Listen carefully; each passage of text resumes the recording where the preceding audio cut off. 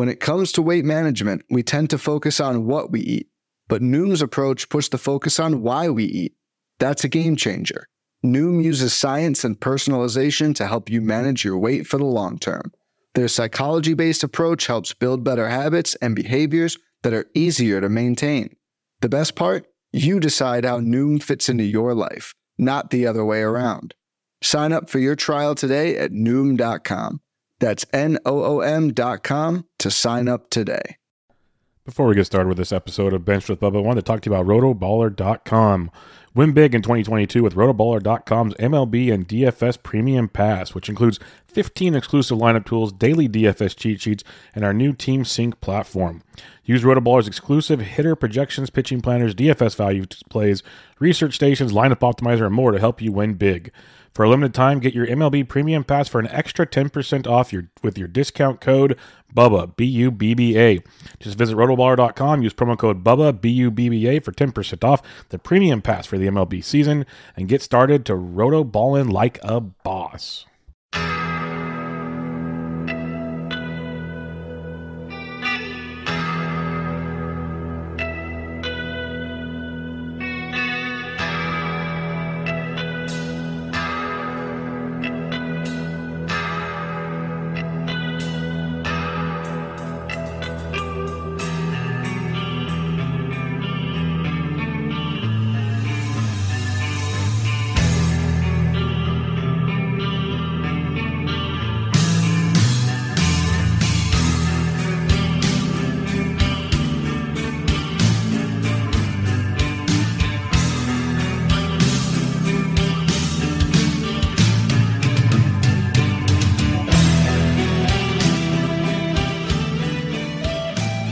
And welcome back, everybody, to another episode of Bubba and the Bloom, episode 17. Got a fun one for you. No Bloom boards, but we have recapping a 2023 draft. Yes, I did not misspeak. A 2023 NFBC Draft Champions draft that will be a part of the overall first 7 rounds in the books. We'll get to that, your recent news, weekly matchups as usual, as Ryan gets me on one topic, I get him in another. So it's rinse and repeat, it feels like, this season. You can find me on Twitter at BDentrick, and my co-host, as always, the aforementioned Ryan Bloomfield on Twitter at RyanBHQ. How you doing, man? I'm doing fantastic, man. But first, a quick correction to your intro.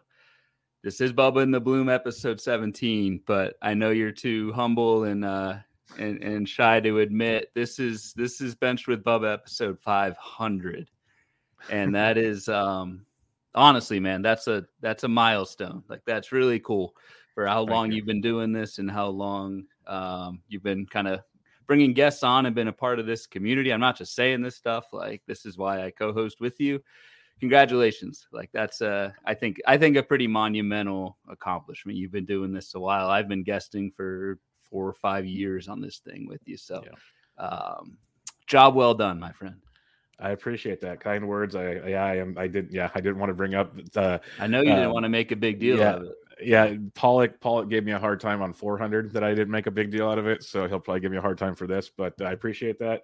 I love doing it. I get to do it with Toby on Tuesday and you on Thursdays, which makes it the easiest job I've got, and then I mix in other guests, so it's awesome. I love what we got going here. It's a great show, so thanks. And you said you've been guesting with me for a long time, so that's what made the transition to Thursday night pretty simple for the two of us, so I appreciate that, and hopefully 500 more to go. We'll see how it goes, but it's a passion project is the best way I can put it. So we'll see. Maybe we'll have like episode 520 something in Arizona. We'll see how that one goes. And we'll have to, we'll have to count that out, but something like that. Absolutely. Before we get into the recent news and everything, just because I know we've done it before, the special isn't there anymore, but do you want to mention anything else about a special event in November? With First Pitch, I do want to mention golf. If anyone plays golf, we're going to really start ramping this up and get details. We've got a handful of folks who are interested in playing golf with us Thursday during the day, November 3rd at First Pitch Arizona. This is kind of on the side from the event, but if any listeners out there are going to First Pitch Arizona, obviously, let us know. We'll hang out, that sort of thing. If on top of that you want to play golf, let both of us know. We're going to start organizing that here pretty soon, but tentatively planned for midday Thursday for 18 holes before the actual event kicks off Thursday night. So I'm excited, man. It's only like 2.5 months away. So Dude, I mean, I know. we kind of do have to get going on Cracking on planning it. because people are going to do flights and that sort of thing. I know you booked your return flight. I still have the one way. Yeah, Southwest has another sale going on right now, so I'd recommend. I got basically my way back for less than $100, so it's pretty nice setup right now, and it's I'll be getting in Wednesday night. I know people don't care, but what I'm trying to get at is we'll golf Thursday like late morning, early afternoon, like Ryan said, and then I'm pretty sure we'll have a welcome reception at a ballpark, so you'll get to play golf and watch a baseball game with a bunch of baseball addicts. It's going to be an absolute blast. So it's like it's too good. I'm already excited thinking about it, and it is just right around the corner, which is crazy to think about. And there's a potential. It's a little bit of a double-edged sword because they had to move the Fall Stars game from Saturday night to Sunday night because of this. But MLB announced the postseason schedule, and if the World Series goes that far, Game 6 and 7 will be during first pitch, and that I will miss the Fall Stars, but that. It is what it is. It'll still be a blast, but still get the home run derby, but which will be cool because it's the first year for it. So that'll be pretty awesome too. So we'll have more to talk about on that. But yeah, like we said before, if you have any questions, obviously Ryan's the veteran. I've been there 1 year. I can still help you. I'm going to help Ryan ramrod the golf. So if you have any questions, ask one of us. We'll make it happen for you. But it'll be a lot of fun. All right, recent news. Let's start with the big elephant in the room. Fernando Tatis Jr. got popped for steroids.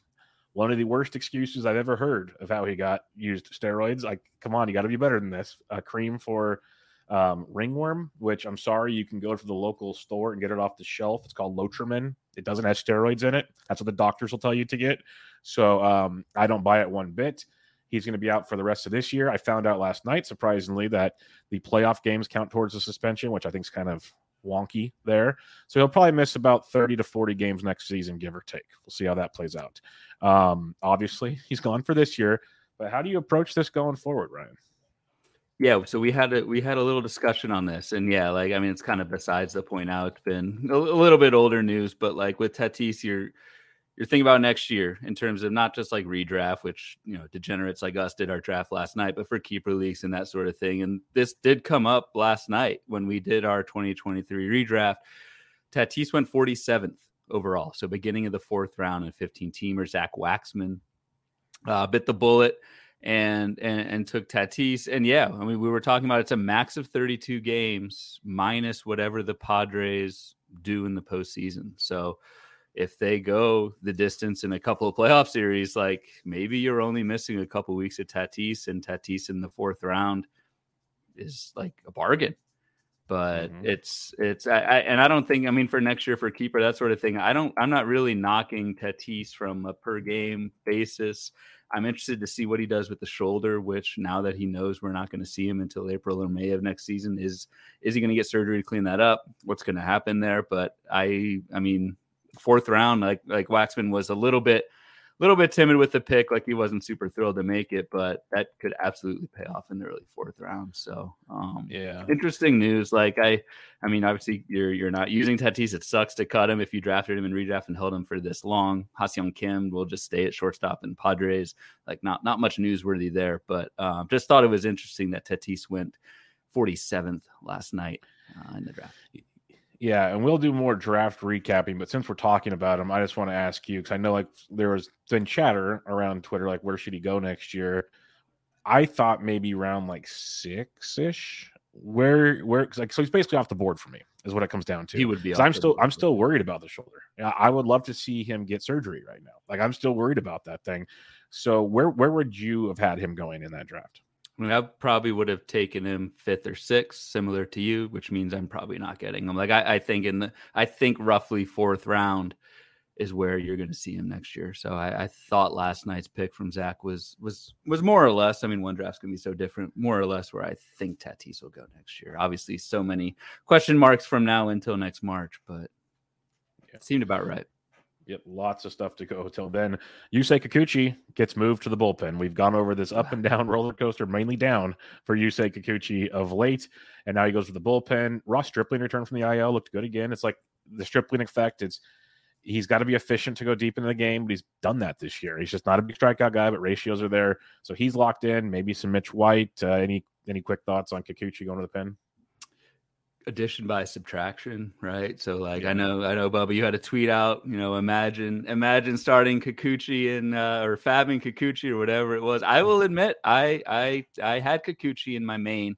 I bought into those kind of 2 starts coming off of the IL with the improved control, and obviously that fell apart. So Kikuchi is obviously not roster worthy in the bullpen. Like, that's not really like an arsenal that I think is going to play up well in the bullpen. It's not like a Matt Brash or something where you got elite stuff and you just need to harness it by going all out.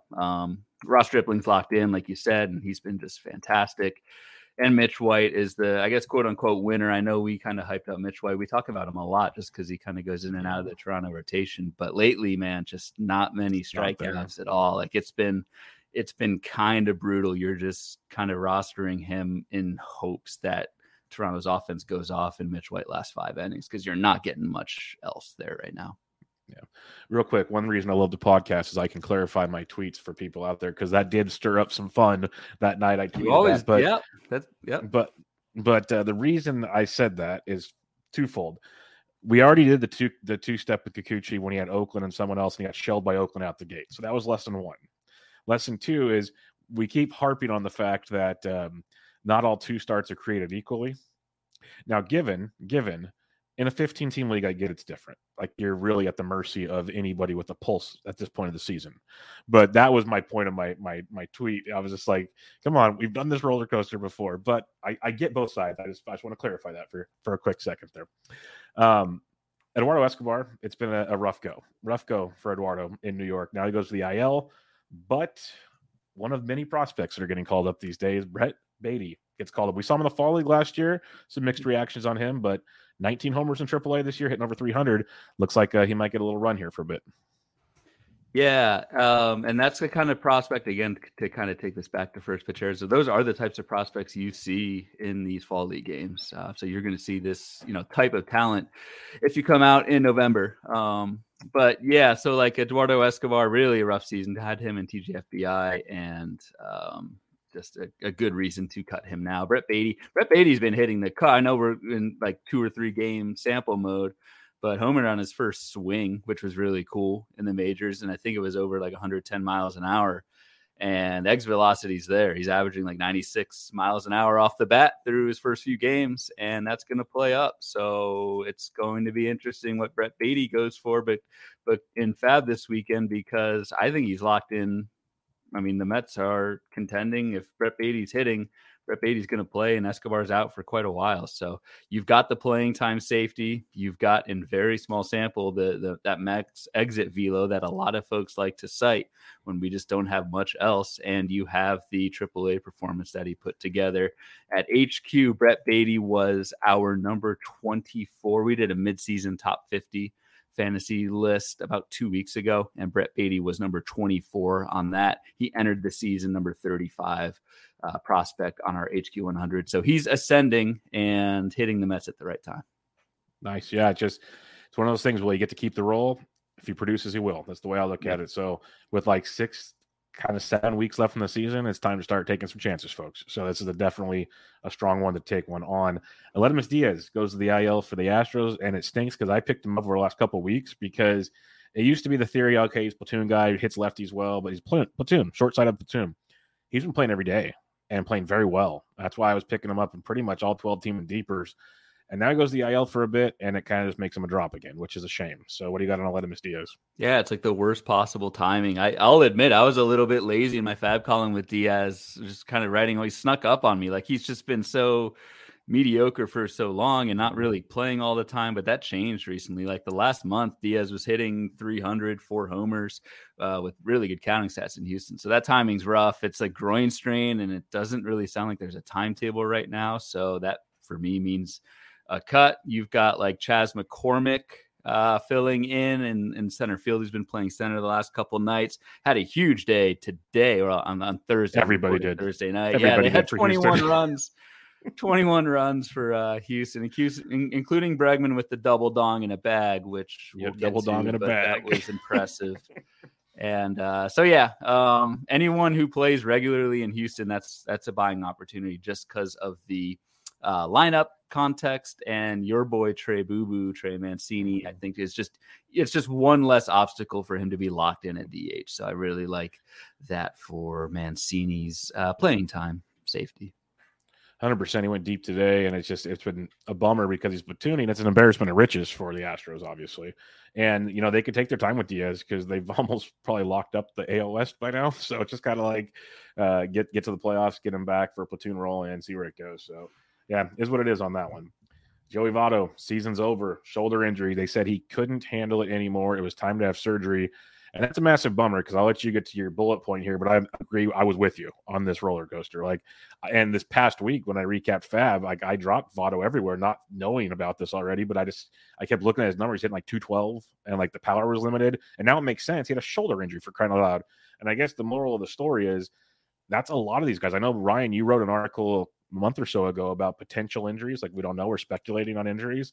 And here's one right in the open for us. And just goes to show you, it's sometimes you see the stats are bad and then you just got to pull the pin and go. I wish I would have done it sooner now, but again, I didn't know. So yeah, this one stings.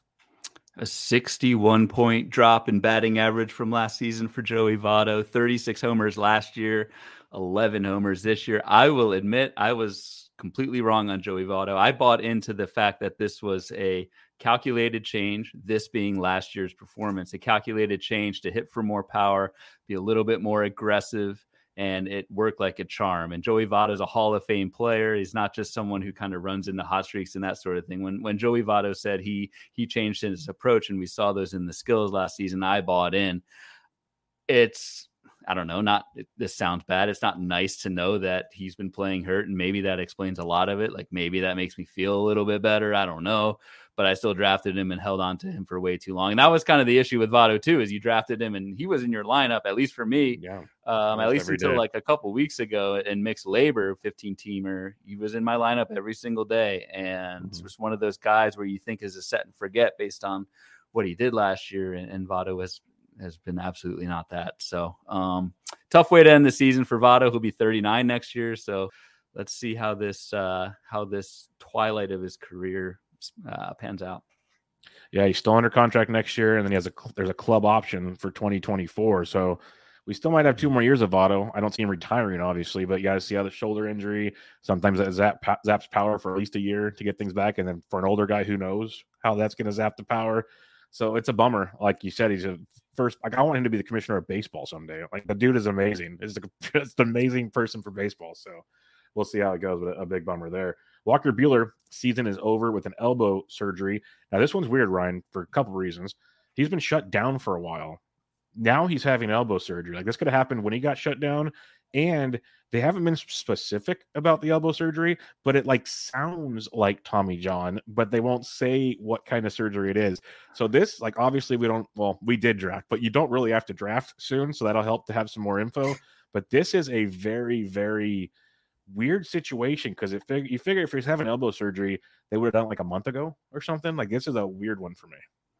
Spot on, on all those points. I'm very concerned about the vagueness that of the surgery. I don't think it's Tommy John. If it's Tommy John, it's Tommy John. There was some kind of speculation out there that it was just bone chips, and bone chips is, removal of bone chips is the least invasive type of surgery. But this sounds more severe than that, but it's so nebulous that we don't really know. And like you said, Bubba, what happened in these last couple months to now trigger this surgery? So just really concerning.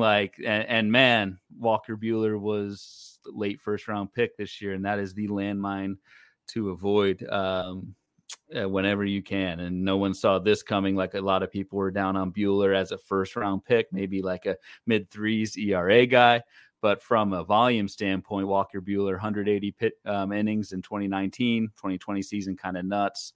2021, he had over 200 innings, and all of a sudden, a lot of stuff's in jeopardy. So Buehler did not go in the first 7 rounds for what it's worth of our degenerate draft last night. Yeah, he was one of the many that did not go that we talked about for a while afterwards. But at least there's some good justification because we have no clue. Zero. Like he legit could have missed all next season if we find out it's a certain surgery. Yeah. I doubt it is. Like you said, if it's Tommy John, people just say Tommy John now, so they think they would have said it. But it's still just so weird how they didn't really say much. But they have tons of options in LA. So say, you probably don't feel too bad for LA. I think they'll be just fine. Yeah, they'll be just fine. Here. Yeah, tons of options. They'll be just fine. He can carry his ring on his right hand if he has to. It'll be okay. Mike Trout, this was weird, Ryan, because it was like I think 2 weeks ago maybe when he went down, and we were like, this is so vague. There's like no timetable. This could be like a career threatening thing. We didn't know what was going on. And we were like, okay, let's wait before you drop him. Well, I hope you didn't drop him because he's supposed to come back on Friday. Still, it's such a weird thing that I sadly wouldn't be shocked if he hits like 2 at-bats on Friday and they're like, he's down again. Like, I don't know what is going on, but he's supposed to be back Friday, and that's the good part. Yeah, like I held on to Trout, and actually, and it was funny. So, like, yeah, with the vagueness of like career ending, this I was wondering, like, is Mike Trout a drop? We might have even talked about that a few weeks ago when this news kind of hit, and 100% owned in TGFBI, 100% main, 100% in 12-teamers. So nobody has dropped Mike Trout. I have Mike Trout in the main. I'm sure I'm thrilled to put him in for this weekend. I actually did that just before we started recording for the weekend, but dude, like it just sounds, I'm just so skeptical still. I'm so skeptical in terms of how quickly this news came out. I mean, there's nothing you can do about it. Like if Trout's in the lineup, you're playing him, but I'm not like, I'm excited to put him in, but I'm not gung ho about the rest of the season. Like it just seems like something where he's going to re-aggravate something, or, you know, he's changed his whole routine around to accommodate this in recent weeks. And, I don't know. It's just weird. It's weird news. Like for as weird and down as the Buehler news was, this is just as weird, but up for Trout, I guess. But it could always turn this time next week on next week's podcast. Yeah, no doubt about it. The A's have been making some moves here. They're bringing up some young ball players, just DFAing some guys. It's kind of fun to watch. Jed Lowry earlier in the week. Elvis Andrus, a little more validity and like DC formats just because he's like your fourth shortstop. But he got released a couple days ago, at least maybe yesterday on Wednesday, and the White Sox already picked him up because, you know, they need a shortstop. So any interest in him with Chicago? No, I mean, Andrews will play, I guess. Better than Lurie Garcia. He'll supplant the combination, right, of Lurie Garcia and like Romy Gonzalez. He'll play. Not excited. He's not an ad. Like, yes, it's a park upgrade. It's a lineup upgrade, but it's still Elvis Andrus. Just so he actually homered like the day he got released, or the day before exactly he got released. Day. Which yeah, nice. I saw a lot of very clever people use the same thing. Elvis has left the building, so that was a fun one for people there. Damn, that's bad. Carlos Carrasco to the IL, bummer. Anytime Carlos is hurt, is because of the story, the person he seems to be, with an oblique injury, and the reports aren't great. Like they're kind of saying it's like there's really no timetable. It's one of those kind of obliques where it's really fuzzy right now. So he's going to the IL. Might be a drop, seriously, in all things considered. But David Peterson is supposed to pitch in the doubleheader on Saturday. So he's filling in that spot. And I loved Peterson in 15-team formats before he got taken out of the rotation. He made a pitch mix change, still walked a few too many guys, but the strikeouts went up in a big way. So with such limited options and starting pitching in deeper formats, I think he's very viable come this weekend. Yeah, Peterson's absolutely viable. Didn't pitch that well out of the bullpen, oddly, but it was 2 appearances. Like you're looking at really small samples. So Peterson's very interesting to me. Another one who's interesting, and Taijuan Walker is hurt as well. It sounds like he might make his next start, but like Trevor Williams also comes into play. Trevor Williams has not given up an earned run since June or July 2nd. So he's pitched really well in the bullpen of moderate length. So yes, in 15-teamers, I'm looking at Peterson and Williams, whoever kind of wins out on that spot. 12-teamers probably neither of them, but 15s, It's just so brutal at the end of the pitching pool that either of those guys are fine ads, and I think they'll both go long enough and pitch for a good team. So that's all you can ask for. No doubt about it. Brian Hayes to the IL, it's just a shame. Every year it seems like with this guy, you're just hoping for it, and he just can't stay healthy. goes to the IL. Rodolfo Castro probably takes the cake, but don't call him. He only has his phone when he's on the field, so that's a problem. But yeah, it's a bummer. There's not a whole lot to love with Pittsburgh. Brian Reynolds is heating up, but Hayes was a guy we were interested in, and now it's another kind of lost season with Brian. Lost season. The Pirates lineup just gets that much worse. I think it was it Eckersley, one of the visiting comments. I think it was Dennis Eckersley, just kind of went off on how bad Pittsburgh's lineup is, and rightfully going off against ownership for not spending and all that. So that was interesting. Yeah, not interested in Rodolfo Castro. The cell phone thing was just bizarre. It was. I mean, MLB investigated. Like, did he use the phone during the? Like, that's the big thing. Like, did he actually use the phone during the game? That's what I was wondering. Yeah. Gain an advantage. Like Astros 2022 here, but I guess they found not, and he just has his phone. They looked at the win-loss record and his batting average, and like, he wasn't using anything. Yeah. So no, should not be added on any team. That's it. It just makes Pittsburgh like that much more juicy to stream against, even though I think they scored 8 runs tonight against the Red Sox. But 8-2, Brubaker dominated, 7 shutout. It was beautiful. Because the Red Sox, they struggle a lot these days. It's pretty bad. Ramon Laureano to the IL and Brandon Marsh, so 2 outfielders going to the IL. I'm going to package them together. Laureano was showing some signs of life, but still it was what it was. Brandon Marsh was finally getting a chance in that one. Did you see Brandon Marsh's injury? I did not. So he was going to like jump to the fence to catch a fly ball, and when he came down, he saw like both his legs kind of buckle. So he hurt his ankle on one and his knee on the other. It was a rough one. Yeah, not good. Similar deal to Pittsburgh. Like an easy lineup to stream against gets that much easier. Like you're right, Laureano wasn't great this year, but good homer and stolen base production. But you're not looking in Oakland for anything at this point. Pretty much. Tyler Mahle left his last start. Velocity was down. Shoulder was bugging him. They did an MRI. Everything was supposedly structurally looks good. Still don't know if he's going to make his next start. I'll throw a bullpen this week. But anytime you hear shoulder, it's never good in my mind. So I'm very, very concerned with Tyler Mahle, who's made 3 starts since joining the Twins. And everyone was thinking he was one of the biggest winners of the trade deadline outside like Luis Castillo and company. Yeah, and like one of the things I always think about with guys who have a recent medical injury and gets, recent medical pass and then they get traded, I'm like, well, theoretically, like the Twins did their due diligence and checked out Mahle and, like what they saw. Doesn't look to be the case. And so even if Mahle, the injury doesn't, at least the Twins are spinning it so that it's not like like you said, he might make his next start even. But I'm tucking this away for 2023. Like I'm really concerned about just shoulders in general, but anyone who kind of has recurring shoulder things throughout the season. We have, I think, a listener question related to someone else with a shoulder injury later on. That just scares me, not only for this year, but for next year as well. So never been a huge Tyler Mahle guy. Leaving Cincinnati was great, but not if the shoulder is not right. Yep, 100% with you on that one. And there's some quick hitters here because I kind of mentioned it earlier with Beatty. Last week Vaughn Grissom got called up and everyone's like, oh, this is like the last big prospect to make a splash this season. And then it's like literally by Wednesday, we've got Brett Beatty's up. We already talked about him. Shea Langoliers gets called up by the A's in all these moves they've been making. Shea Langoliers has been crushing it in the minor. He's a catcher. He's been DHing pretty much every day, hitting 7th. He had a double and a run scored today. He's already got a home run throughout the minors this year. He had 19 home runs. He even stole 5 bases while hitting 283. So, in a world where catchers are catchers, this seems like a fun pickup this week. 2 catcher leagues, anyone with a pulse in playing, I say it all the time, is worth it. So Langoliers has the prospect pedigree. We liked him as a prospect. We've got him as he cracked our top 100 entering the season, and so for a catcher, that's fantastic.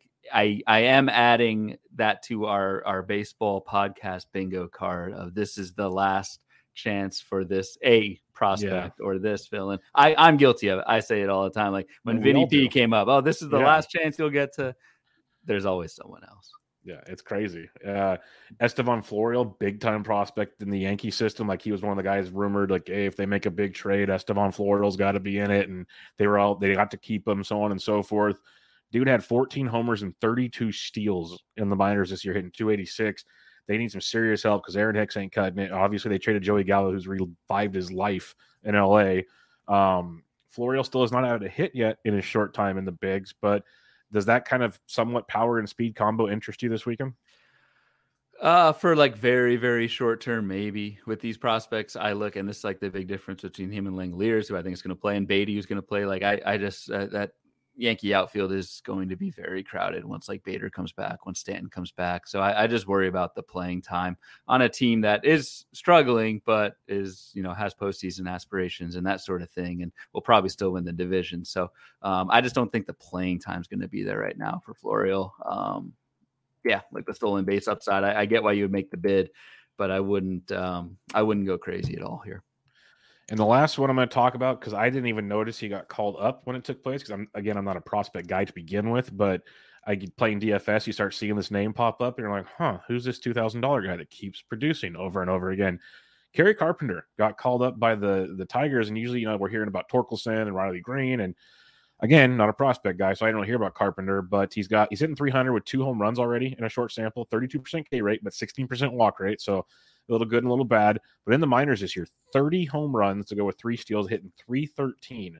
And I heard some prospect guys, James Anderson's of the world, the Welsh, they said the power is legit. Like, this is legit power from this guy. So, he could be one, as we talk about all these prospects that people will bid on this week, he might fly a little more under the radar, if that makes sense. So this could be a fun one because they have no reason not to play him in Detroit.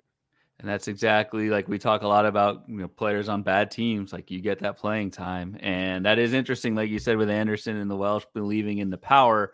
That's great because at 2 levels this year, at AA and AAA, Carpenter hit over 300, cut the K rate down in half from AA to AAA. So like the plate skills, in addition to that plus power, the plate skills are improving as he goes up levels. And like you said, Bubba is probably going to play for Detroit as they play out the string. So sneaky. Yeah. And Carpenters can hit. I don't know if there's any relation to Matt, but maybe this is him reincarnated and surprising people. That could be fun. I did have one more bit of news that I forgot to put on the outline, but Luis Robert got a cortisone shot in his wrist because it's been bugging him and he has not felt good. They still won't put him on the IL though. So Ryan, it's hard to drop Lou Bob, but what are you doing with him? Because it's just a constant fallback. I'm holding him for now, but it's getting to that point of the year. It's like, I can't keep holding dead weight type thing. I have him in TGFBI. I'm just holding and benching. That's until he play. And even if it would have to be like a Monday or a Friday where he's in the lineup for me to put Robert back in, just because it's just been a disaster of a season. Did get drafted in the second round of last night's draft by someone I might know, but that's some goof. Yeah, that's some guy. I don't know what he was thinking, but we'll get to that. All right, let's get to our weekly matchup game. And surprise, surprise, we tied again this week. So 6-6 on the year, but unlike usual, you won the hitting, I won the pitching. So I'll let you have the floor if you want to recap last week for us. Yeah, we're tied, and this is starting to get so we've got maybe 5 or 6 shows. We put a stake on this. We decided. Yes, so we mentioned golf at the top at first pitch. Whoever wins this game between us gets a free round of golf on the other. So this is starting to get a little. I don't know. I bent the rules a little bit this week with my pitcher pick. Did. I hope you're not too pissed, man. I'm glad if I lose, it's not by the difference of the number. It's just overall. It's starting to get a little. I don't know, a little divide in the room here. But last week, both of our hitters mashed. It was great. Man, you took Emmanuel Rivera, who I think hit 2 homers, and he didn't even play Friday. And did not play Friday, so it was not looking good for you Friday night. Yes. But hit 2 homers, but still lost to Lamont Wade, who crushed. So I took the hitter side 10-8, and for listeners out there, we're just adding up runs, ribbies, and hits, and so whoever gets the most of those on the hitting side gets the win. So I won 10-8, but a strong showing by both of us, if I do say so myself. Pitcher side, you sniped me with Dane Dunning, who got 5 strikeouts. I went back to the Ian Anderson who got 4 strikeouts. Pitching was really rough last week, a little bit better this week, but you took the cake on strikeouts. So we are tied 6-6 in match play, hitters and pitchers combined, as we go down the stretch here. So yeah, it's a wild one. It's a very, very wild one. And like you said, we got a few more weeks to go here. This week, we have a weekend of Coors between the Giants and the Rockies. We have 4 games between the Phillies and the Mets, but as our normal thing, it's 50% or less in 12-team NFBC OCs, and there really weren't any Phillies or Mets available in less than 50%, at least that were worth rostering, so that was part of a conundrum as well. But when you look at the HQ weekend action here, some of your best matchups, you got San Diego versus Washington, you got the Giants versus Colorado, of course. But yeah, San Diego, Washington. San Diego has the best matchup on paper this weekend. It's funny, like the Giants have the second best, but you look at Colorado and they have one of the worst, well, not the worst, but like a red one, and they're still in Coors Field. So that says a lot right there. Yeah, that says a lot about their own lineup. So I like your angle on taking Colorado. So I'll steal your thunder a little bit. You took Longoria, right? So that's that makes sense to me. Real quick, I took Longo. I was between him and Lamont Wade, but it's 2 righties and a lefty. It's 2 righties and a lefty, and Longo will face righties and lefties where Wade might sit where it's a lefty. And I lost by 2 last week without playing 1 game, so I'm not doing that again out the gate. Yeah. I thought about going with one of the 4-game series, but there just wasn't. I think it was, like you said, Phillies Mets, and it was just it was platoon guys. It was platoon guys because their good hitters were not 50% rostered or less. So I went with Kyle Farmer. Cincinnati goat. They're not at home, but they get 3 against Pittsburgh, and whenever you do anything against Pittsburgh, it's worth looking at. So it's Bryce Wilson, Tyler Beede, Zach Thompson. Nothing special. Kyle Farmer's playing every day and hitting okay. He's hitting 293 over the last month with really good contact. The power hasn't been there lately, but not too worried about it. Just kind of banking on regular playing time, running a few hits and runs in RBI. So Kyle Farmer for me. I like that one. If you're on the pitching side of things, some of the best pitching matchups for the week: Padres versus the Nationals. You got the Dodgers, Marlins, the Braves versus the Astros. That says a lot about the Braves pitching staff this week, and even Tampa Bay versus Kansas City. So there's some really good pitching matchups, a lot more than when it comes to the hitting side of things. So what are you looking at this weekend on the mound? This is where I bent the rules. So Dustin May, it was legal. It's legal. But Dustin May is 1% rostered in 12 teamers. So somehow Dustin May was picked in a 12-team. He was drafted. Yeah. So he's gonna. I mean, Dustin May will be eligible in NFBC this weekend, and I know I just kind of said put this on the bingo card, but I can say with pretty good confidence, Dustin May will be the best pitcher available on Fab the rest of the season. If I'm wrong on that, I'm wrong. But like that's somebody, if you need pitching, you are opening up the wallet for, in my opinion. Just the way, and we've talked about this a little bit on the pod, the way that LA has treated Dustin May in his rehab outings, the length of those rehab outings, I think he's going to get length and go long enough to get wins, 5-6 innings for an LA team that just seems to be doing everything right. So Dustin May is my pick. I didn't even look at who they're playing until after I picked him, but they're playing the Marlins, which just makes one of the best matchups of the week. More juicy. So I'm feeling good about my Dustin May pick. A little dirty. I feel a little dirty. I might have to shower before I do it, but I'm feeling good about it. I'm just going to let you guys behind the curtain of the podcast for a minute here. Ryan usually picks first each week and says, okay, he either picks pitcher or hitter. And I was actually not as lazy today, so it wasn't a pick yet. So I texted Ryan. I said, hey, Ryan, do you want pitcher or hitter first? He goes, I'll take pitcher. So he tells me he takes his pitcher pick, and I go and open it up, and I see who it is. I'm like, you dirty, dirty dog. It was legal, though. It was legal, completely legal. But I was just like, oh, okay. I see. There was process behind it. I took a hitter first last week. So I know. I'm joking. So, it was just funny. I was like, I wouldn't even have. I would have forgot about May. So you deserve it. It's all good. But I went Aaron Savali. Yeah, that's what I'm going to laugh so hard if you lose this one. I took Aaron Savali, picked up 10 Ks in his last start, his second start since coming off the IL. He's usually good for about a K an inning. Like 10 Ks is through the roof. But K an innings gets the White Sox, a struggling White Sox team. There's actually, compared to last week, a handful of options that were actually at least available on the wire. I wrote them down. So Savali, Ashcraft, Caprillion, Peterson, Glenn Otto. Not really in love with many of them. So I went with Savali, hoping he can give me at least a K an inning, and hopefully he throws like 7 innings because then May will throw 5, and I cross my fingers that I win. That's what I'm hoping for. I've got a Savali related confession to make. I fabbed Savali in TGFBI Sunday night.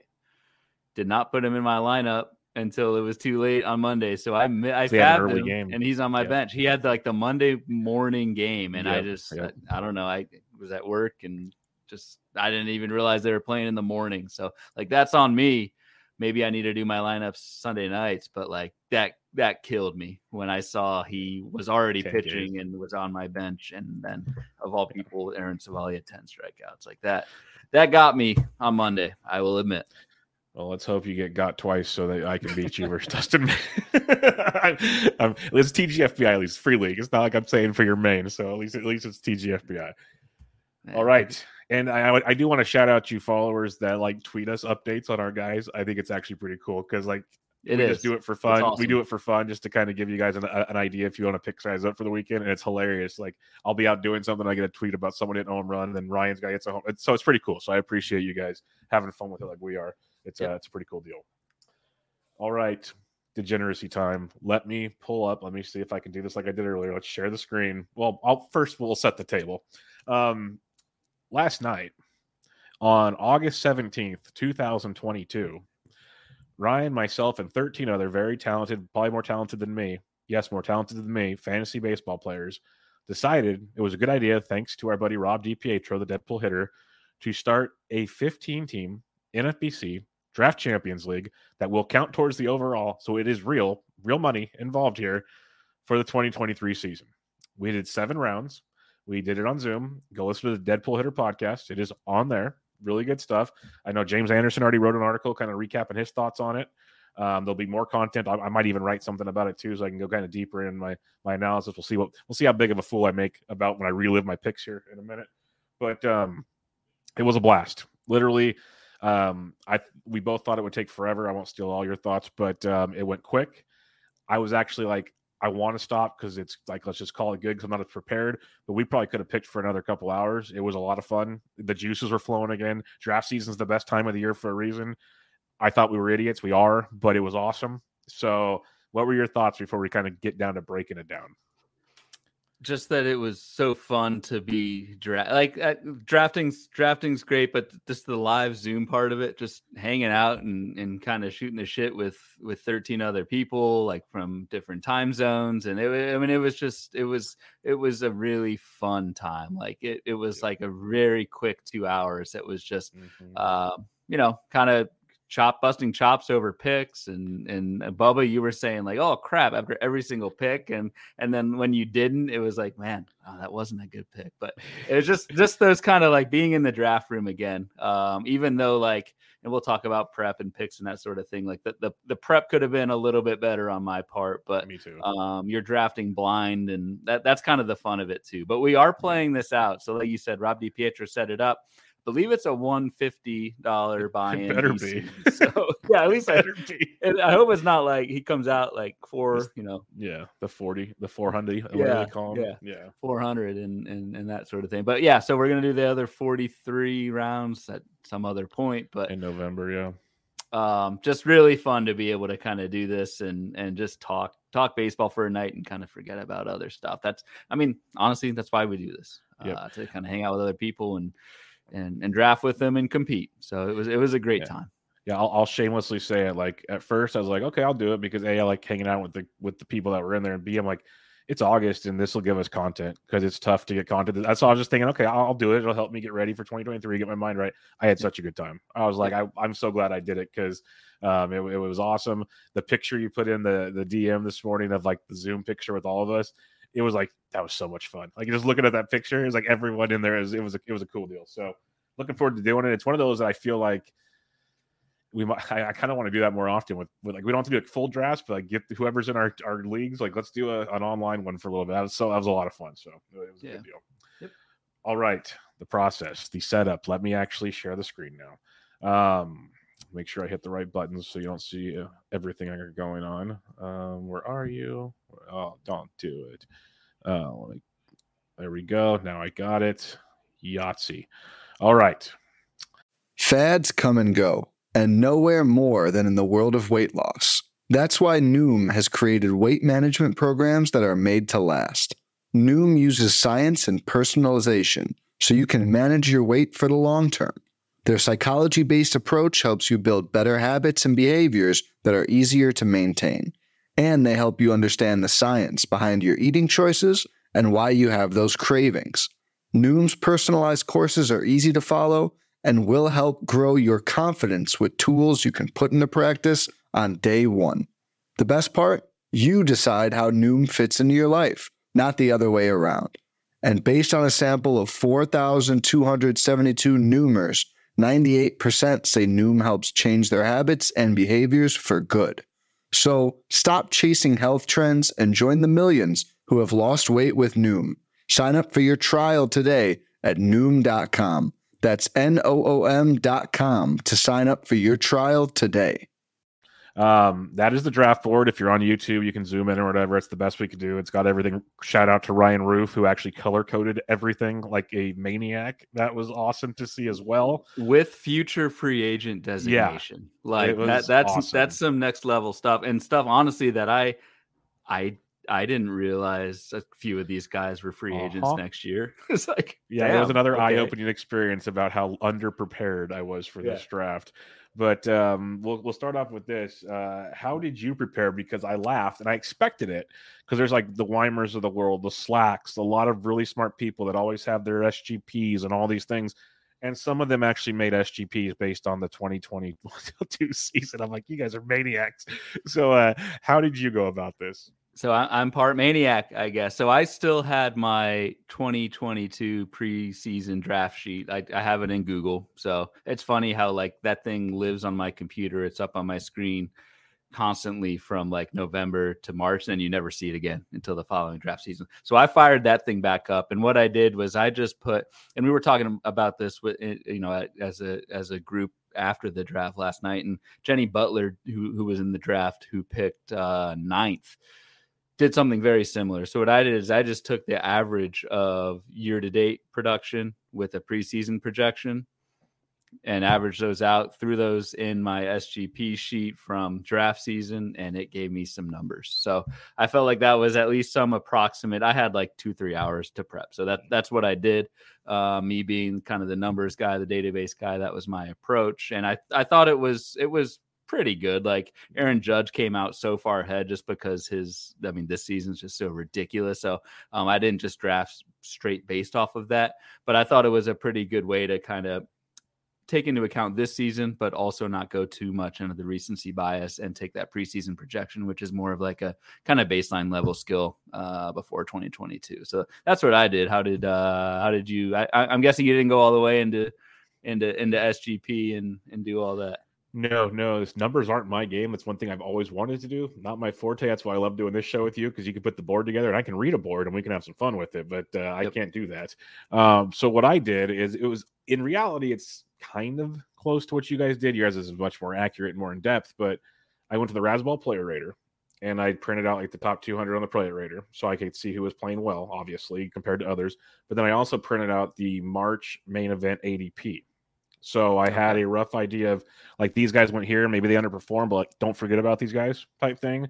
So I was so that's why if we can't watch it, we got to see the Zoom. I'm literally shuffling, like literally the caveman in me. I'm shuffling through papers the entire time. You had some papers going, man. so that's why I would say damn all the time, because literally I'd see a name and I'd go to Fangraphs and look at their profile. The second I would look at the profile, that guy'd get taken. I'm like, well, there goes that one. And I just keep going through the list. So I had like a chicken scratch all over my papers and like crossing people out, putting stars by them and stuff. And that's what I was doing. It was the caveman in me. The joke I always make, it happened that night. But it was my way of looking at the current season, but also remembering the going into the season to kind of get a crossover and not forget, like, Jazz Chisholm got taken. If you were just looking at the Player Rater, you would never see Jazz Chisholm, or there's a bunch of guys like that, we could say.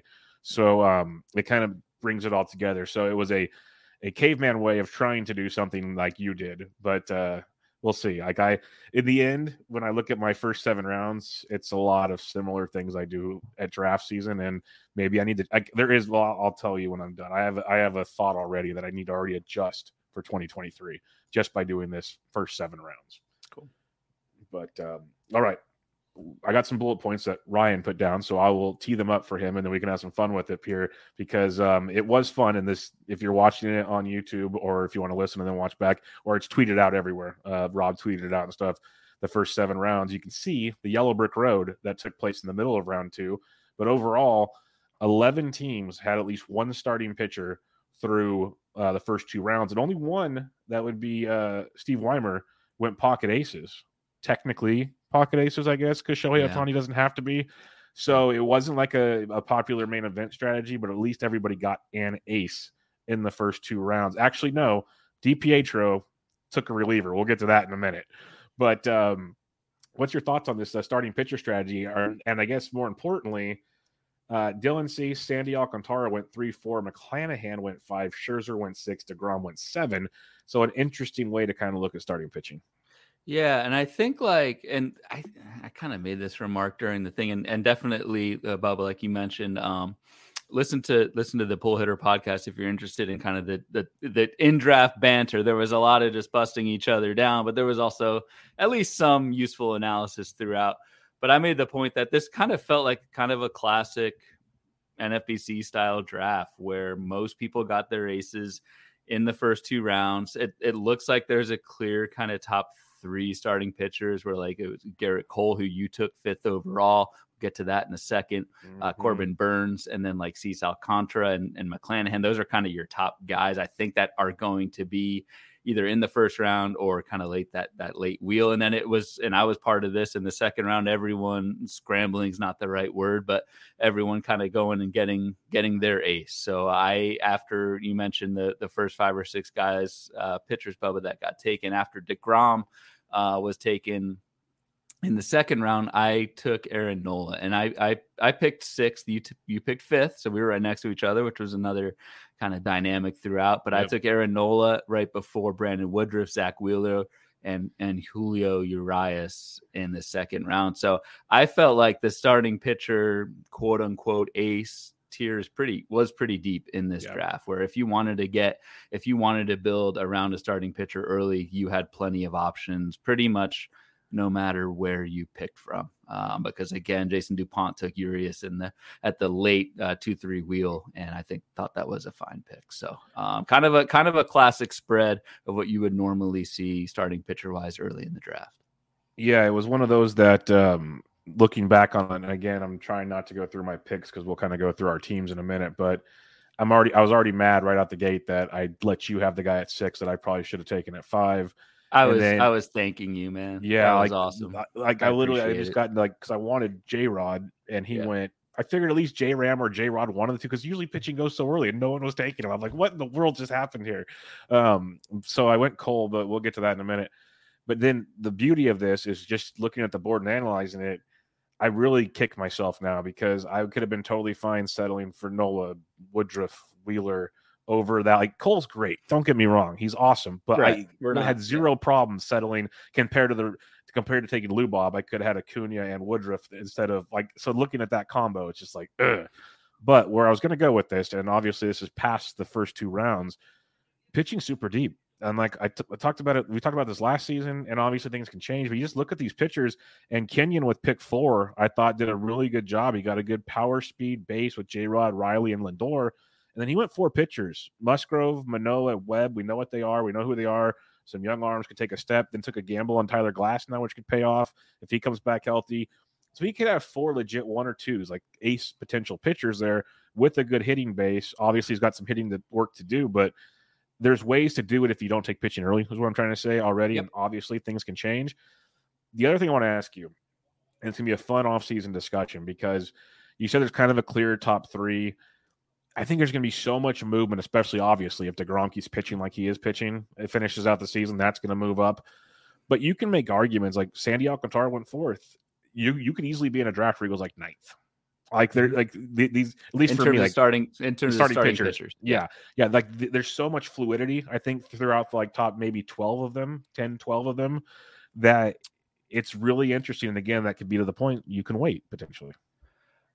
In pretty much every round, there was a starting pitcher available that I liked. And so to your 100%. Point, Bubba, like starting pitching felt really deep. And we'll talk about probably at the end, guys pitchers who didn't even get drafted in these first 7 rounds. There's a whole host of other arms that could have gone in this top 100. James Anderson built a team that I really like. He waited until the 4th round to take Luis Castillo, who I would be fine. I know I'm a sucker for Luis Castillo, like he burned me last year, but Luis Castillo in Seattle, out of Cincinnati as a 4th round pick, like I thought that was fantastic. And there were just names like that. Joe Musgrove later in the 4th round, I would be fine with starting, building a rotation around. So yeah, that was a great point where starting pitching, it does look like is going to be pretty deep in pretty much any round. We'll see, like, if we went 12, 13 rounds, what does that starting pitcher pool start to look like? But in these first 7 rounds last night, plus kind of a plethora of arms that did not get drafted, I felt fine taking pitchers in pretty much any round. 100% with you on that one. Speaking of pitchers, flip side, closers. We know, like last year in early DCs, closers went super early, and the justification was, well, you can't make waiver moves, so you got to like hit on a couple of guys and get some flyers and see how it goes. Well, with even the validity or the volatility of closers this year, they still went like wildfire in this draft. Through 7 rounds. There was 10 closers before the pick 75. The first closer went off the board at 2.7 to Rob DiPietro. The trumpets began. Edwin Diaz going off the board. Went before Jacob deGrom, Aaron Nola, Woodruff, and company. So put that one in your pipe was what DiPietro would basically tell you. A bunch of meatballs. I'm just imagining what he would say. But Edwin Diaz goes. But yeah, tons of closers went off the board. And it was one of those that I wouldn't say you were forced to take a closer, but I think you'd be feeling pretty uncomfortable if you don't have at least one closer right about now. I was feeling the pressure. Feeling the pressure. And that was one of the things I had no idea how this room would handle closers, just because it is so insanely early. Although, Bubba, you made the point in the chat, it's not really that, because if how much is going to change from now to November in terms of like free agent signings and bullpens and that sort of thing, non-injury related. Like obviously any of these guys could get hurt over the last things month, you can't foresee, basically. Right. But like from a roster standpoint, I don't know how much is going to change for the kind of from this crazy degenerate draft to just normal degenerates that draft in November. I was just really curious to see how the closers would go, and I felt the heat. So I took and it's kind of funny. We can dive into this. Like our closers I think are totally different in terms of profile. I took Ryan Presley in the fourth round, which is probably a round too soon, given in the 5th round a bunch of closers went. You took Devin Williams. That was actually the closer after Presley. So we went Presley Williams back to back. I'll speak for my pick. For me, Ryan Presley's just like safe as hell. Like I can't see, and I double checked like what his contract is, because I don't know if he's on Houston next year, but he is on Houston next season. They gave him an extension. Yep. Yeah, that's right. But I just think that's super safe on a good team, and he's good. So like that was good enough for me. Whereas your Devin Williams pick, I mean, Devin Williams could be the top closer next year, but I feel like that wasn't as safe, which doesn't mean it's a worse pick for sure. But I was honestly surprised, because like I love, and this is where I might have, I guess, screwed up a little bit. I didn't see a world where he wasn't the Brewers closer, but the room we were in, a lot of people saw a world where he wasn't, because when I made that pick, it was an interesting reaction that took place there. It was. And the thing I'll say, at least in this regard, and it can still burn me, obviously, because you need saves to win the overall. Maybe that's got to be a little more aggressive. We'll see. But he legit is one of the best relievers in all of baseball, period. So in a draft champions format, and again, I'm going to need saves, but just to kind of justify taking the gamble here, if he is the closer, he could be like one of the top closers in all of baseball. No questions asked. Secondly, even if he's not the closer, we saw even with Hader there, he was getting a boatload of wins. He still got a handful of saves, ratios, strikeouts. Like in a draft champions format where injuries are a mess, when you take gambles on late pitchers and you realize they really suck, why did I have them? I can plug Devin Williams in pretty much every week, even if he's not getting saves, and he will help me in potentially 3 to 4 categories each week. Does that mean taking him in round 5? Maybe not. Yeah. That's the gamble. That's the gamble that was taken there. But it's like Ryan Helsley went 2 picks later. Ryan Helsley's great. We also know how the Cardinals handle the relievers. every year. It seems like Helsley should be the guy. I'm not saying he shouldn't be, but then again, go ask Paul Sporer when we were in first pitch Arizona, and he took Giovanni Gallegos in like the 4th round, and I was razzing him from across the room. And where's Giovanni now? That was just one situation, and I love to give Sporer crap for it, so that's why I mention it. But Felix Bautista went a couple later. Felix is awesome. It's still the Orioles. Like, what are we doing here? He's been a closer for 2 weeks. Yeah. So that was my train of thought there. Like, then went like David Bednar. So like, if you look at that kind of realm of closers outside of maybe Ryan Helsley, if you wanted to, the next like 4 or 5 closers that went off the board, I'm going to argue Devin Williams was better than pretty much all of them. But they might have a job and he might not. That's the caveat, I guess. Yep. And so, yeah, to kind of recap like the closers, and that was a great point. So it was Edwin Diaz in the 2nd, then Class A, Jordan Romano, Liam Hendricks went in the first pick of the 4th round, Josh Hader mid 4th round, then Mai Presley mid 4th round, and then Bubba, like you said, in the 5th, it was Devin Williams, Helsley, Felix Bautista, Kenley Jansen. So it sure seems like, and again, there's some risk in taking one draft and kind of extrapolating that to an ADP trend. That much is obvious, but I think these kind of closers with the role, with the skill, I don't think they're going to be any discount from what we saw with record high prices in draft season heading into 2022. I think that's going to be the same kind of deal next season. And you made a great point. Like, we can't really use this small sample. It's August, ADP. Don't really make a trend here. The one caveat I will say, because I agree with you, this is a sharp room. So I don't see this guy. I wouldn't be surprised if this is close to what we'll get early on. Now, it might change come February and March, but November drafts, I could see this being close. That's the fun part that'll be interesting looking back at. Yep. All right. Surprises. We already mentioned Tatis earlier. He went to Waxman in the 4th round. That could be a boon or a bane. We'll see how that goes.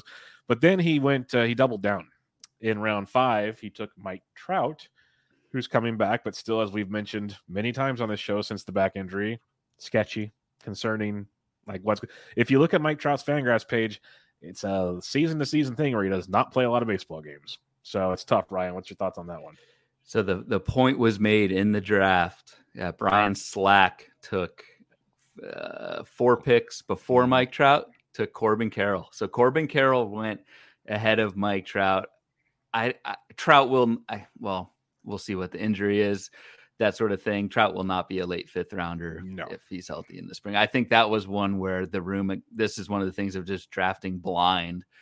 The room, I think he just kind of slipped. And that happens in a single draft. So it was an interesting play by Waxman to bite the bullet and do it. John Fish was at 15 on the wheel, and Fish was all ready to take Mike Trout. So Trout would not have gone any further than that. It's just an interesting roster with Waxman, with Tatis and Trout. Like, that's exciting or that's depressing. One of the two, probably not much room in between, but that was one who definitely stuck out as a surprise. Is probably like the one who I thought was going to be very, who just slipped well past where he should, was Trout. The other one where the room kind of gasped was Weimer. Took in the 3rd round, took Bo Bichette. Bo Bichette fell out of the first 2 rounds. And it was funny, like both me and you, again, drafting 5 and 6. So this was like 3 picks before us. We had it all queued up to go Bo Bichette in the 3rd round. I think Bo Bichette's still a 2nd rounder, despite the down, quote unquote, down season. I thought that was a great pick by Weimer to snag Bichette early 3rd round. Yeah, I had Bichette and Lindor queued up, and they went 3 picks and the pick before me. So I was like, sweet, good times, good room, guys. So yeah, that was Bichette was a heck of a steal there. He won't be there, and I don't think in later drafts. So enjoy that. But then again, you can make arguments that everyone that went before him deserves to be there. So it'll be interesting. That the pool is deep. The pool is very deep this year early on. The other, I guess, surprise to some, but if you really dig into it, not so much. I just wanted to bring it up. In round 4, Ryan Roof took Michael Harris in round 4. I wanted to bring that up because he is beasting. There's no reason why he shouldn't be with the team on. Like, he's going to continue being a starter for the Braves next year. I just don't think people realize maybe how good he's been, but a full season of what he's doing right now, round 4 could potentially be a value. Like, if he does that, so that's pretty crazy too. Yeah, and I'll admit, like, I don't have any Michael Harris on any of my teams this season. Like, he was totally off my radar. He wasn't even on my list. And again, that's on me. The room really liked that pick in the early 4th round of Michael Harris. It sounds like Harris, assuming this kind of continues through the end of the season, especially with like Dansby Swanson as a pending free agent, Harris might move up in the order a little bit. It sounds like Harris could be, I hate to say the words like this year, Cedric Mullins, it could be that type of rise for Michael Harris, just given the kind of stolen bases and that sort of thing. So someone who I need to dive in a little bit deeper, or a lot deeper this offseason, just because it's someone who came out of the blue and I don't have any of my team. So I just have not been following him during the season. Those kinds of guys kind of fell for me, just guys who just popped up and are not on my radar yet until we kind of look at the player pool from a fresh standpoint this offseason. No doubt about it. Some surprising players who weren't drafted. Adolis Garcia, that was a big topic of conversation after in the group. I had him on my radar for like 2 rounds. I just kept passing. And I'm like, oh. So I can't wait to see if he goes quickly or not in the next round once we start back up. Chris Sale, who, again, if healthy, big if, could be a steal at this point in the draft. Giolito's just been a mess of maybe a new year at this price point. Who knows? Gonsolin, who's been elite, but is it really for real? Can he do it 2 years in a row? Like, there's a lot of questions. That's probably why some of these guys are there, and there's probably many more if we were to dig in. But one name I didn't put on but I brought up was Nestor Cortez, and everyone was like, "Oh yeah, I would have taken him too." So, to what we were speaking about before with starting pitchers, like it seems very deep, and we just rattled off 4 or 5 names. I'm sure we forgot more. But even in the 7th round, the starting pitchers that went were Tyler Glasnow, who you mentioned it, to Kenyon. You took Blake Snell, and I made the quip. It's not second half only league, man, but I actually like Blake Snell. He has punched my main event ticket for next season already, so I like that. But Christian Javier, Nick Lodolo, Zach Gallen, those types of arms went in the 7th round. So I do. Go ahead. No, I was just saying, I don't want to dig into Zach Gallen. I just want to bring it up to people listening. Go look at what he's done this year. He deserves so much more attention than he's getting. He's been ridiculous. 12 strikeouts today. So so I just want to bring that up. He's ERA below 3. But where are we going? So we want to talk about our own teams and kind of real quick though. One other name that did not get picked that I'm really curious. Giancarlo's still out there. That's a lot of power. That's a lot of power. It's a lot of power. Someone who's like, and I don't know, maybe because he's currently hurt. Yeah. Like that plays into our kind of psyche. Not my team. I'm not a Stanton guy, never really have been, but he will go in the top. At this point in the draft, I'm interested. But okay, I'll let you have the floor, Mr. Pick 6. Why don't you talk about your picks here? What your thought process was? So, like I said, we were 5 and 6, and not to, we kind of joke overanalyzing the first round, but I think this is fun, and no one else has really done this yet. So, I wanted to take a hitter in the first round. I want to build around a hitter, and I was hoping I had 5 clear hitters that I wanted to take. Those hitters in order were Trey Turner, Jose Ramirez, Ohtani, Acuna, and J-Rod. And the first 4 hitters all were taken. So it started Trey Turner, then Ohtani, who I think Ohtani could be 1-1. I thought he would be in a DC format, personally. Just because you can adjust hitting, pitching based on. You basically have 51 players now. Yep. Ohtani, J-Ram, and then J-Rod. And I was like, man, Bubba, if you take Acuna, I'm going to be pissed because I don't know what I'm going to really do. I was going to ask you, what would you have done? So if I probably would have taken Corbin Burns. I probably would have taken Corbin Makes me feel Burns even worse now. Overall. I like Burns. I just think, and this season, going into this season, I had Cole over Burns. Burns this season, it's just one more season of being Corbin Burns. So Corbin Burns was my top pitcher. I would have gone Burns, Judge, or Tucker, probably Burns. But you made that decision for me by taking Garrett Cole. Again, not a bad pick at all. It's just I wanted to start, and I took Acuna in this 6th overall, which I love. So that's how that started. Yeah, no, that's great. But just go through your whole roster, and then I'll go through mine. All right, I started Acuna, then I went Nola. Went Starling Marte in the 3rd round. I probably drafted Starling Marte for 12 years in a row, and Aaron Nola. Like this is a classic Bloomfield team. Ryan Presley in the 4th. So got the closer. Spencer Strider, I went with in the 5th, and kind of like, and I mentioned this during the Zoom, and you'll hear it on the pod. It felt like this guy's falling, and I need to take him, which usually doesn't work out. And I'm honestly like, I'm worried a little bit about Spencer Strider's innings, obviously for the rest of this season, but heading into next season as well. But I thought in the 5th round, like Spencer Strider on my actual sheet was like my number 4 starting pitcher. I don't have him ranked that high, but that's what the numbers said, just kind of my back of the napkin calc. So Spencer Strider in the 5th round. And then I followed that up with boring bats, which is, again, typical Bloomfield. I took Xander Bogaerts in the 6th, 1 pick after Dansby Swanson, which is kind of interesting. Mm-hmm. There was actually, so in the 6th round, Wander Franco, Corey Seager, Dansby Swanson, and Xander Bogaerts in that order went. And then in the 7th round, I just took Wilson Contreras. I went back and forth between Wilson and Contreras and Adolis Garcia. Probably should have taken Garcia, but I already had 2 other outfielders, and I don't know. That's my excuse at least. But I think Adolis Garcia should have been taken in this draft. I should have taken him in the 7th round, but I went Wilson Contreras instead. Yeah, I'm kind of mad I didn't get Adolis as well. That's one I kept looking at. But yeah, as we've mentioned a million times, and if people saw a tweet today, Brian Slack put it in our DMs, so I thought I had to tweet it out. It was a picture of me with him quoting, "Why the F did I draft Garrett Cole?" Because it's how I felt from the get-go. Like, I love Garrett Cole. I think he's amazing. He's great. Acuna, but you're, and I mean, you mentioned this, but this is the thing of drafting blind. If you knew that you could have gotten a Woodruff Wheeler in the second round, now, like looking at the board now, it's like that was just such a stupid pick. Like, it's not a stupid pick. It's just it's drafting blind. That's what happens. Yeah. So then I went Lou Bob in round 2 because I love the power speed. It's just, can you please stay healthy? Because even when he doesn't stay healthy, he puts up respectable numbers that would project out to a great season. But just stay healthy, please. So I took the gamble there. And then I went Ozzie Albies. He's one of the ones I think maybe because he was like a round 2 pick last year. So I think the fact he's injured maybe pushed him down a little bit, maybe or I just like him too much. I don't know. But it's the power speed guy. I know he kind of had a little bit of a down year this year, but I like the bounce back in round 3 there, especially at second base where we talked about it in the chat. It's one of those positions that might be a little rough this year overall compared to like last year was third base and the guys were breaking down. Second base could be a little rough going forward. And then I went with one of my staples. I've had him pretty much every year since he's been a regular, is Randy Arozarena.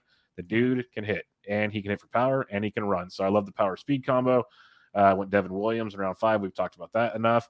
And then this was just, I guess, we just had to do it. I went Reese's Pieces, Rhys Hoskins in round 6 because 2 reasons. A, I love Rhys Hoskins, and he's finally doing what I've yelled at forever, and people say he can't because he can't hit for average. But I need power. That's the one thing I was looking at my team. And so that's why I was like, Adolis was on my list. Even that's where Giancarlo at least came into the discussion for me. Yep. I was looking at available players and potential 30 home run guys, and there wasn't a ton. That made me feel warm and fuzzy. There's always going to be some, but Rhys, I can pencil in my mind, and barring a weird injury, 30 plus homers pretty easily. Would you have taken, just 3 picks before that, Rob D took Vinny Pasquantino. Do you have Hoskins ahead of Pasquantino? I have Hoskins ahead, but I wouldn't be shocked if Vinny's better. Vinny's awesome. Vinny's great. It's one of those, this is where the blind thing, I don't know where prospects go right now. And he's going to be hard to. Vinny P's awesome. And it's one of those you could draft in one draft. He could be like a 4th round pick, depending on who you're with, or there's other drafts he could fall.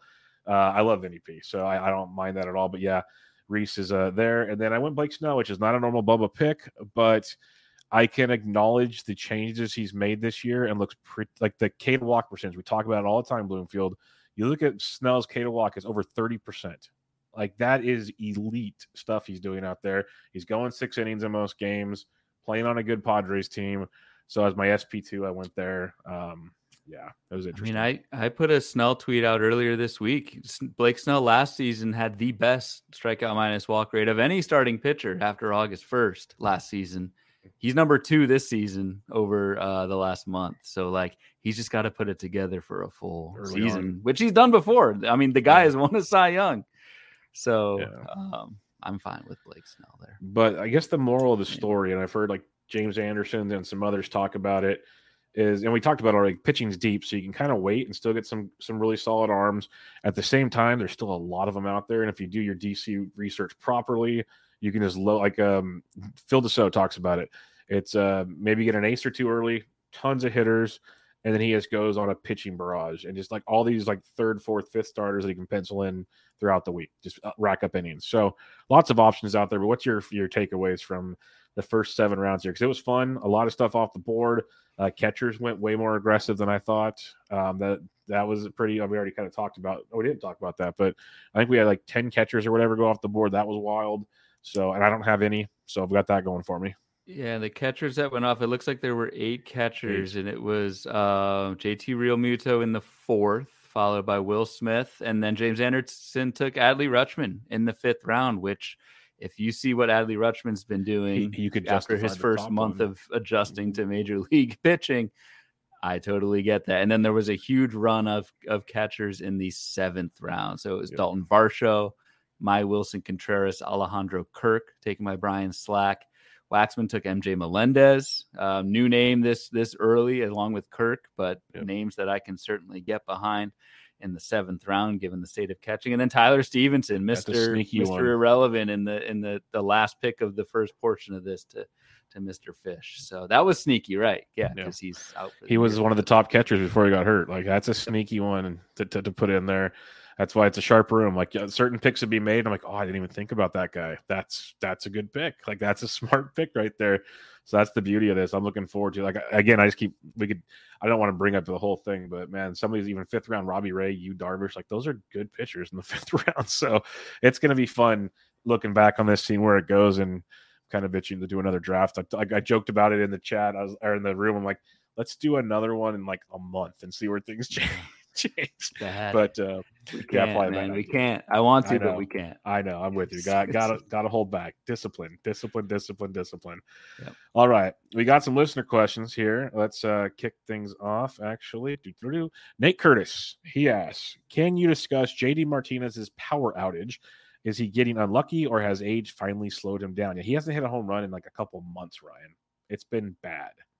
It's been really rough, and someone who you can't not put in your lineup every week because it's JD Martinez. He could go off. So we think at any point, 157 over his last 70 at bats with no home runs. His last homer was July 10th. If you look at the monthly kind of power metrics, honestly, to me, it looks fine. I mean, down a little bit from his peak, but I don't know. I want to say a little bit unlucky. I'm not saying he's going to bounce back or anything the rest of the way. He's 34. Like, you just wonder if there's some kind of Votto-esque injury or something going on. But he's still making hard contact. The strikeout rate over the last few months, and he's striking out a lot in August. So maybe he's pressing and things are getting to him. But no, from an overall aspect, I'm not like super worried, but for the rest of this season, like things are not trending the right way. And you start to kind of press and get that strikeout rate up, like Martinez has had in August. And it's concerning because time's running out for him to turn it around. Yeah, he's not the set it and forget it he once was. That's for sure. I'm not saying he's a drop, but I understand it. Like in a 10 team, you can probably drop him. There's going to be replacements out there. 12s, it's up for debate. I wouldn't judge you if you did. Let's put it that way. I get it right now. So I'd hold on to him, but I would try, but I'd get it if you're hamstrung somehow to need to do it. Little Book of Calm says Pablo Lopez, career high innings pitched, worst fastball velocity in 4 years, ERA, xERA, FIP, SIERA within 0.15 of each other. Last 6 starts from July 19th to August 18th. 7.2 ERA, 1.53 WHIP, 30 Ks, 8 walks, and 30 innings pitched. 3.26 ERA and 160 innings pitched. What is the true talent for 23? Is he broken rest of season? And opponents in that stretch were San Diego, Atlanta, Cubs, Mets, Texas, Cincy, at Cincy. So maybe just a brutal stretch is what he wanted to clarify before he completely threw him under the bus, basically. So it was a good piece of analysis, like as part of the question. Yeah, as I kept reading, I'm like, I'm reading Fangraphs. No, that was Little Book of Calm coming through. So we kind of touched on this earlier with Tyler Mahle and shoulder injuries and that sort of thing. Pablo Lopez was a guy who I was completely off in draft season because of, for that reason, and kind of looked like a fool early on. At a dude at a 0.39 ERA in April, 2.78 ERA in May, looked great. but the velocity was down. In season, the velocity is actually up. He's throwing in July through 93.6. His last 3 starts in August, 94. That's compared to 93.2, 92.8 over the first 2 months of this season. So like the velocity is there. The swinging strike rate is there. I think this is just kind of an either unlucky or tough schedule on a Marlins team that's really kind of hard to play for right now. I think if you bought into Pablo Lopez before the season and you look past kind of the shoulder risk, I don't see a whole lot of change in his skill set in season. Yeah, that's kind of where I am. And I was with you as well. I was just off of him going into this season. He got some goods in the beginning, might be catching up. And one of the biggest things that he mentioned, career high in innings pitched, he might just be out. You're just be gassed. Like that happens, especially if you already have a shoulder injury to begin with. Like he just might be gassed. That's just the bottom line of the situation. So yeah, sucks, but maybe something to keep in mind for next year. Jeff Zimmerman asks, Adolis Garcia is the 19th rated player at Razzball, but was not drafted. Do you think he should have been drafted? And if so, where? I want to check something real quick before you answer, Ryan. But on my Razzball player rater, I did a 15-team Yahoo league, and he was 14th on the player rater. Wow. So that's what really stung every time I kept staring at that. We already said he should have been drafted, yes. Yep. I think that's just a miss by the room. And we talked about we kind of shot the shit after the draft for maybe like a half hour or whatever, and talked about guys who didn't get picked up. I know that's kind of you don't bring up guys who haven't been drafted yet, but I don't know. We're doing this in August, and we were done with phase 1, so we brought up a bunch of names. And Adolis Garcia was the hitter that the room brought up, where it's like, yeah, why did nobody take him? I mean, like nobody seems to like Adolis Garcia, especially given going into this season with the second half fade and the plate skills and that sort of thing. But dude had 31 homers, 16 steals last season, 19 homers, 17 steals this season. The 2020 bat. Yep. I mean, those do not grow on trees at this point. And if you told me I could get Adolis Garcia in the 7th round of a draft next spring, I would be gung-ho. And that's coming from me, who was completely off Adolis Garcia coming into this season. So I just think one of those guys, again, in any given draft, people are going to fall. And that was Adolis Garcia in this one. Mr. Run TMC gives you a big props. Bloomfield. Thank you, Tim. Yeah, Tim McLeod coming through in a big way for you. So speed. He's looking at those for labor mix next season. So yeah, he's your competition over there. Speed, SP ×2, closer, decent catcher. He his decent catcher. Just gotta throw a little curveball to you. You'll find power later. Well done in addressing what I believe is the potential areas of concern heading into 2023. Tim's going to first pitch Arizona as well. So he's coming this year. Yep. Sweet, good to hear. Ryan Roof, who again made the amazing draft board with the stickers. It was one of the best things I've ever seen in a makeshift draft. He asks, you mentioned Strider falling when you took him, and I strongly debated taking him in the 4th. Had Harris gone earlier, Strider would have been my pick. Where were you expecting him to go, and where do you think he'll go at the height of draft season? Yeah, so I was expecting Spencer Strider to go like in the 3rd round, maybe 4th. And that's, I think, where he will go next draft season. Again, assuming these last 5-6 weeks, whatever, kind of he keeps doing what he's been doing. So yeah, I took him in the 5th, and I kind of mentioned this earlier. Like, didn't feel that thrilled about it. It was one of those he's falling, so I'll take him types, and a lot of times that doesn't work out. So I'm probably not taking Spencer Strider in the 3rd or 4th, but I do think that's probably where he's going to go. And again, the big reason why I'm skeptical is just a major innings jump from someone who hasn't been a starter for a full season in quite some time. Yep. It'll be interesting. The repertoire is amazing. The dude's a beast. Yes. We'll have to wait and see. Richard Sands asks, how soon would you draft Felix Bautista? He went in round 5, a few picks after the greatest closer in baseball, Devin Williams. So where would you draft Felix Bautista? That sounds about right. Again, like assuming this spring he's still in the role, that sort of thing, yada, yada, yada. But that's the information we have right now. If I had to pick between, so let's see, the 5th round closers again were your Williams, Ryan Helsley, Felix Bautista, Kenley Jansen. I would rank them Williams, Bautista, Jansen, Helsley right now. But I think Felix Bautista will be like a 5th round pick next season, assuming he has the job. Yep. And that certainly makes sense to me. Yeah, Felix is awesome. There's no doubt in that. And then he also asked, is Bobby Witt a first rounder? He went 114. He went to the first round to, I would see him. I think he's more of a second rounder, but we'll see. It's justifiable. So the thing with Witt, I think he'll be one of those wheel guys just because the stolen bases, like top 5 guy in steals with Bobby Witt's pedigree. Honestly, the plate skills and the power this season, not that great from Bobby Witt. And I actually wrote him up. I did like a rookie class check-in for HQ in the Speculator this past week. And I kind of wrote exactly that, was like, for all the praise that Bobby Witt has been getting, he started out horribly and kind of has been in a slump lately as well. So you wonder what the adjustment is.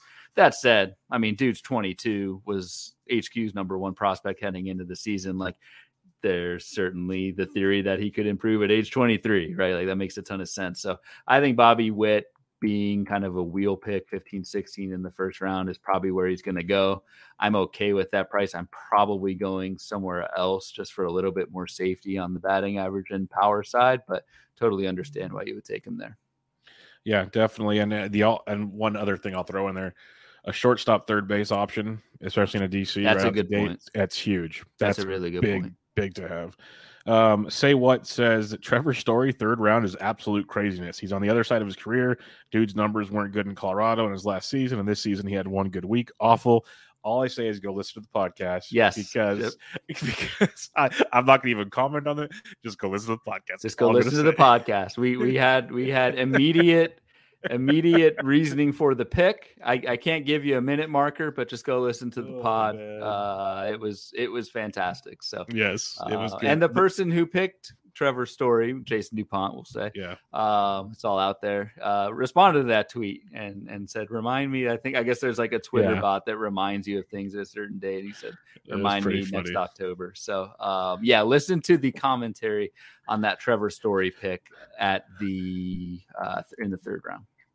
All I'll say is Jason was amazing because he was on mute most of the time, but whenever he had something to say, it was like priceless. It was like when you took Xander, he said he had DMX references. I was like, oh my God, he had it queued up on his phone, man. I was like, this is awesome. He had everything going on over there, but he was on mute, so he'd be quiet. You'd see him moving around, but then he'd unmute, and whatever he said was gold. Like the entire time. He was cool. I have never met him, but he was a real fun hang. He was fun to hang with. It was definitely good. Heath Cap says, love that catcher pool looking deep. Yep, we kind of hit on that. That's and there's still a lot of good ones out there. Really, there is. And that's something I've commented on all year. Like you can almost stream catchers all year with decent options because it's deeper than usual. It feels like. And obviously, really the takeaway, DC, you can't though. Yeah, and I think the takeaway for a lot of listeners, if you're in keeper leagues or one catcher leagues, I would punt catcher. Yeah. 100%. It's a very deep. I mean, just a few minutes ago, I went through all the catchers I went in the 7th round, all great choices, and like you said, Bubba, a few still out there hanging out. So it's it seems a little deeper than normal. Our buddy Alan Daily and Artist asks, how much money would someone have to pay? He always has great questions. Have to pay you never. I feels like Yancey Eaton's hacked this account because he always came up with like unique questions for a podcast. But he says, how much money would someone have to pay you to never play fantasy baseball again?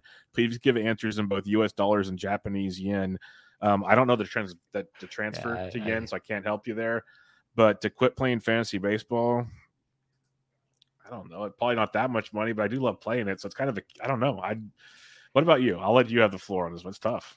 So I'll answer it. So it's funny. Like I actually thought about this leading up to it. If it's strictly just playing, whatever. Analyzing. We still podcast. Yeah, if I can still analyze and do pods and go to first pitch and interact with people, like I put this out. I actually like that part more than playing. Like give me an awesome podcast where people comment and people say great pod or that article helped me, whatever. Give me that over like 100%. A team that wins the league. Like no one cares about that. So if it's strictly playing, like whatever, I do this because of the people in the industry and just analyzing the game and writing about it. That's what I truly like to do. To answer Alan's question in terms of like no fantasy baseball at all, I was thinking about this, and honestly, it would have to be enough money so that I could retire. Yeah. And the reason I say that is like, this is what we do. Like, this is our hobby. For me, like this keeps me going Yep. As weird as this sounds, this keeps me going throughout the week. Like, I've got my day job. I support my family. I love spending time with my family. Like that, it's fantastic. But like, I live off of this stuff, and you couldn't pay me enough to where if I had to just do my day job and not look forward to this podcast or writing this article or interacting with people on a daily basis for this hobby that we all share and that we love, like, you'd have to pay me a lot of money to completely shut out fantasy baseball. That's my take on it. I don't know how that translates to yen. I don't know how much I need to retire. A lot of money, I'm sure, but that's my take on it. That's a great take, and I agree with everything you said about that's why I've done this forever. Like, I've only played NFBC for a couple of years just so people would like shut up about it, basically. And I like the format, don't get me wrong, but I did this because I like fantasy baseball, talking baseball, and doing that kind of thing.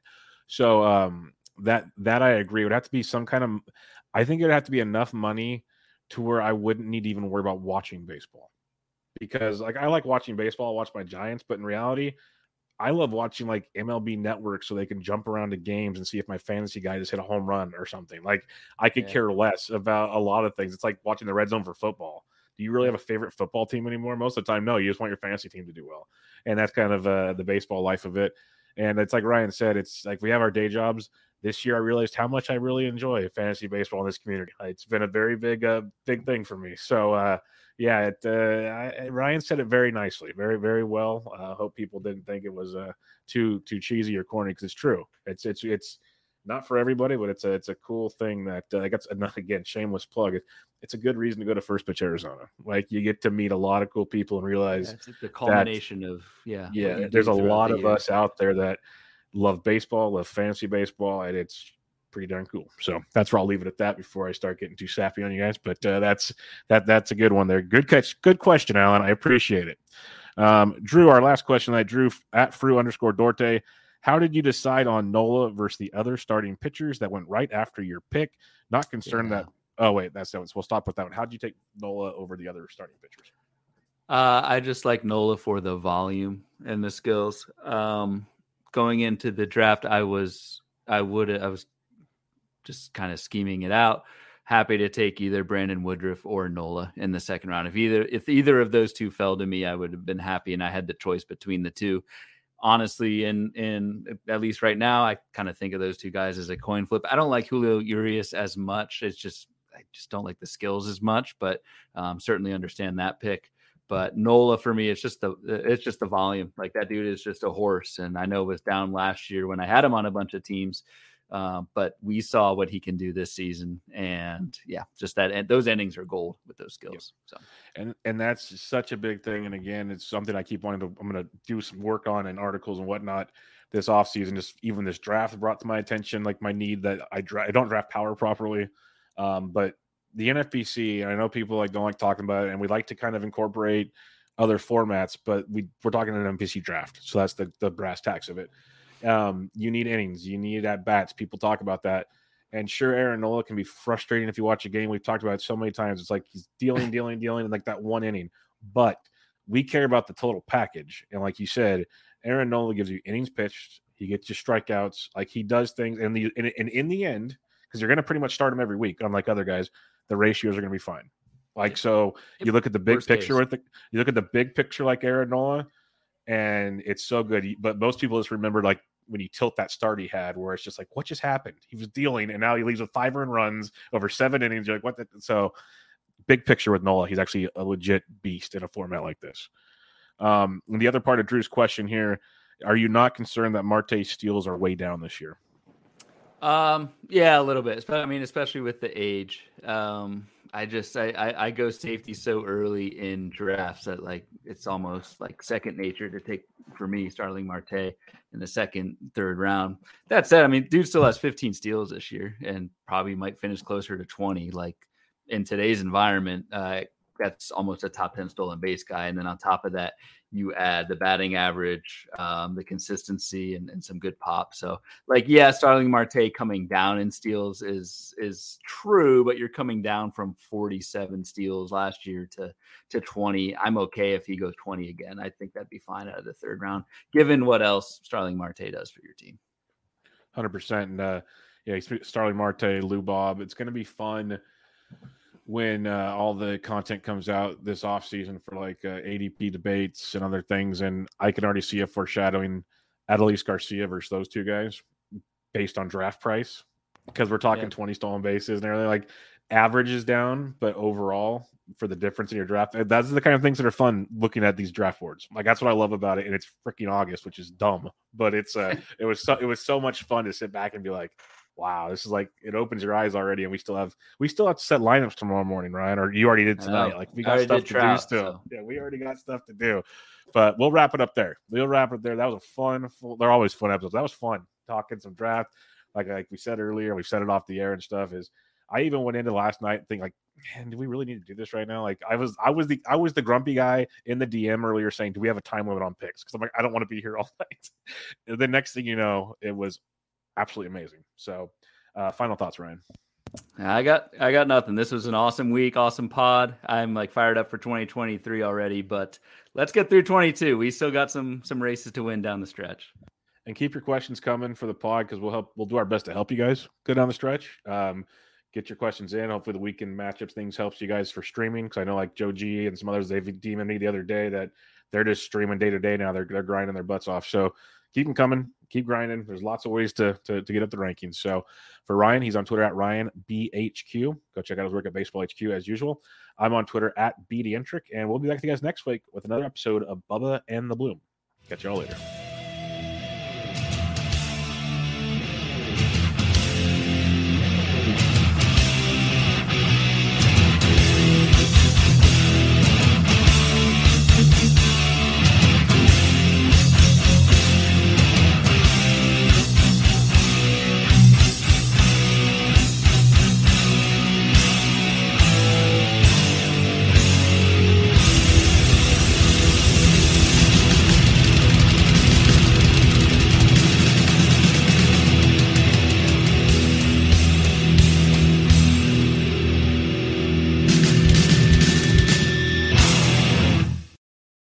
Life's better with an auto policy from American Family Insurance.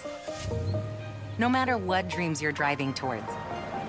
That's because our expert agents will make you feel totally protected with the right auto coverage at the right price. You'll also save up to 23% when you bundle auto with home. American Family Insurance. Get a quote, find an agent at amfam.com. Products not available in every state. Visit amfam.com to learn how discounts may apply to you. American Family Mutual Insurance Company, SI, and its operating company, 6000 American Parkway, Madison, Wisconsin.